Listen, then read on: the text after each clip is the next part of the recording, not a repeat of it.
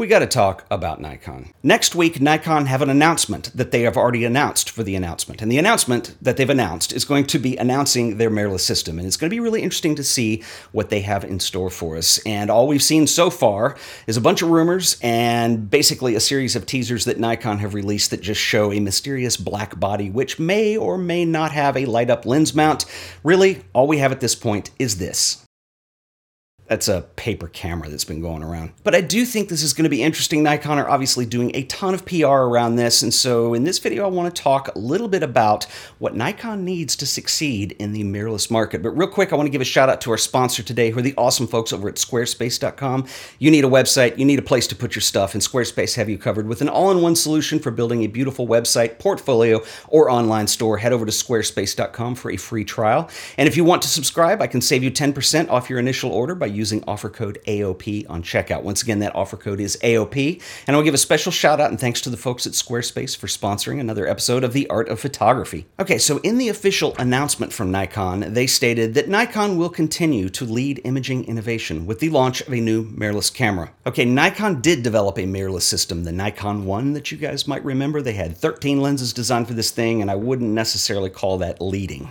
Okay, before I make a bunch of people mad thinking that I'm bashing on Nikon, I want to be really clear that I want Nikon to succeed. In my earliest days as a photographer, all I shot were Nikon cameras. I loved their lenses. I shot the Nikon F3. Later, I had an F4. I had an FE2. I was crazy about Nikon cameras because they gave me excellent image quality. They were easy to use. They were extremely intuitive, much so than all their competition. Even when we moved into the digital era, Nikons were pretty expensive at first, but by the time they came out with the D40 and the D70 and the D90 and all that stuff, I still thought Nikon were excellent, and they've done an incredible job in the DSLR world. They are moving into mirrorless, and they're doing it really quickly, and it seems to be because it's being pressured by other camera companies like Fuji and Sony and Panasonic and the lot that are having some success there. And so I want Nikon to be successful. I hope they hit a home run with this camera. I want to be very clear about that. If nothing else, having more competition in this space is always a good thing. It pushes companies to try new things, innovate faster, and we, the consumers, are the beneficiaries of that. So I really want Nikon to succeed. But this is an entirely new system with new lenses, a new lens mount. There will be growing pains. It's just the way it is. Now, what's going to be interesting is Nikon will have an adapter so you can adapt your F-mount lenses. They have to do that. But I don't know to what extent it will support F-mount because the autofocus system, I talked a lot about this in a video I did a couple weeks ago on Sony. I'll link it up here if you're interested in the technical details of what mirrorless is able to do that a DSLR isn't, because you don't have an optical viewfinder. It is live all the time. But anyway, it's neither here nor there. I don't know to what extent the adapters will support the old lenses, and also there's third-party support. So if you own Tamron, Zeiss, Sigma, etc., will it support those? So it'll be interesting to see what they come up with. Either way, you're going to want to see the new lenses that they're going to come out with because, one, life is way too short to be adapting lenses. Believe it or not, I was the adapter king when I moved into the Sony system, and once they started releasing incredible lenses, it changed the entire experience, and I really don't do a lot of adapting anymore unless it's a really specific purpose, but one of the keys to this is going to be the lenses that they release. As I've said before, the advantages of a mirrorless system over a traditional DSLR setup extend to many qualities of the camera. So what I want to do is I want to talk about, this is all pure speculation. I have no idea what a Nikon are going to announce. In fact, you guys might be watching this video after the announcement, and feel free to laugh at me and leave nasty comments or whatever. I could be completely wrong, but in my opinion, this is what Nikon is going to need to succeed and completely hit a home run. It's going to need something like this. Design a sensor that has the dynamic range on the level of what we're seeing in medium format cameras right now. This could be a game changer. Make it true 16-bit, or hell, better yet, make it 24-bit. And of course, if you're going to have that much dynamic range, you're going to need lenses that support the dynamic range too, but that's a good thing because we're at a point right now where we have to see a new lens system.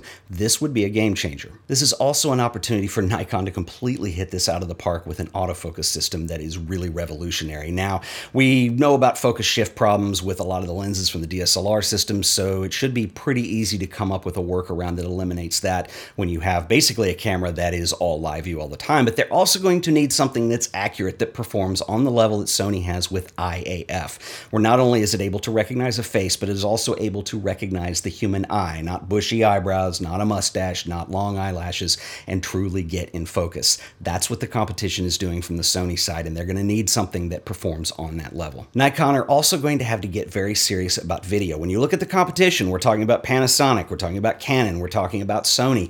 These cameras offer excellent video options. Now, the D850 had a really good looking image when you shot 4K video, but there were no log profiles.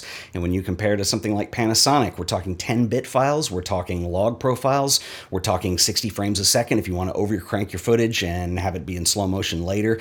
This is what you're going to have to do to compete. Even Sony, with the profile choices that they offer in their cameras, you've got Cine profiles, HLG, S-Log.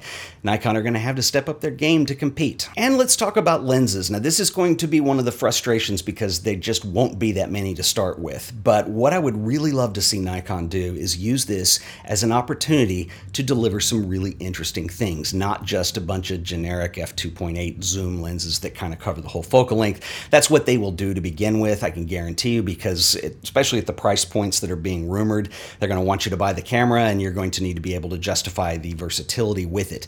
But I think this is a really interesting opportunity to open it up with other lens designs. Now, there are rumors floating around about a 58mm f.95, which I think is kind of in that territory.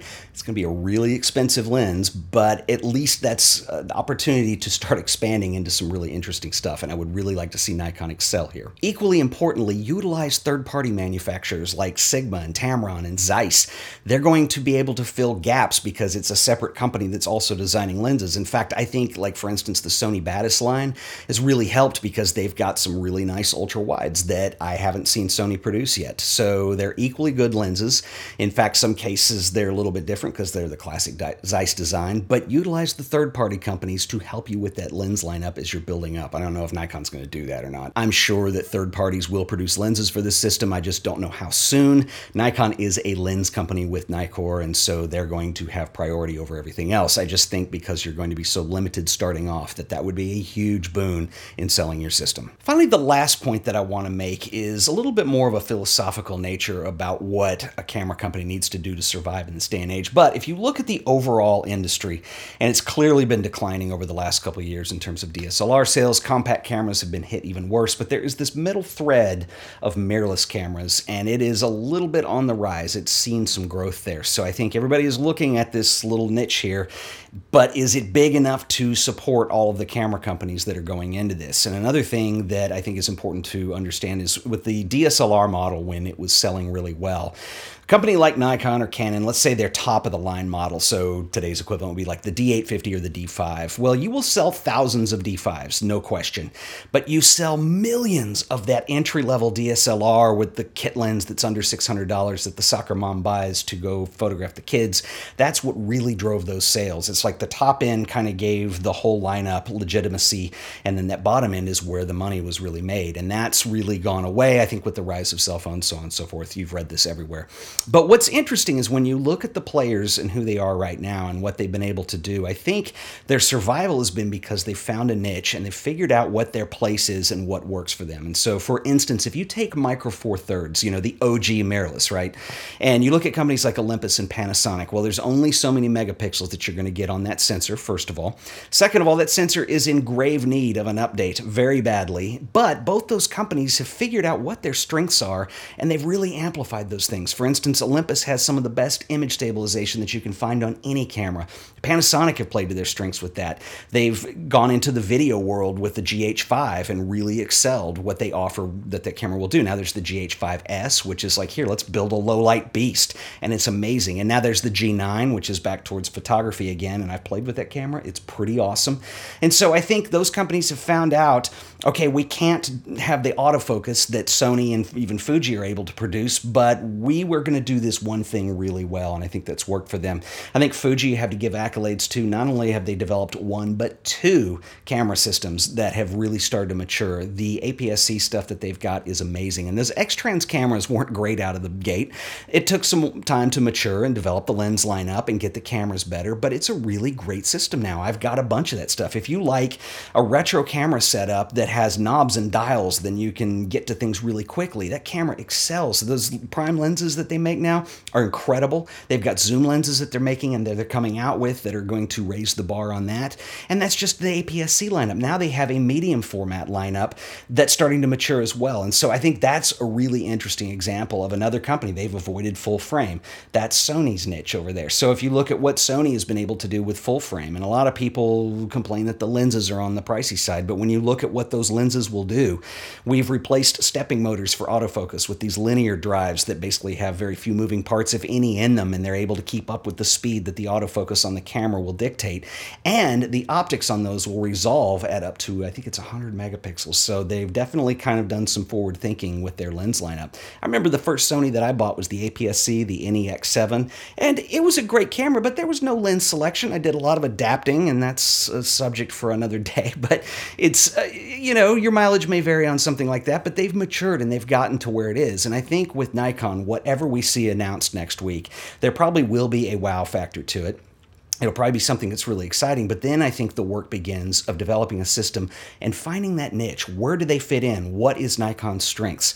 Like I said, years and years ago, I used to be a Nikon shooter exclusively, and I love Nikon. And the thing that got me out of that was when Canon came out with the 5D Mark II, because it was able to do video, and it was able to do, at the time, it was HD video.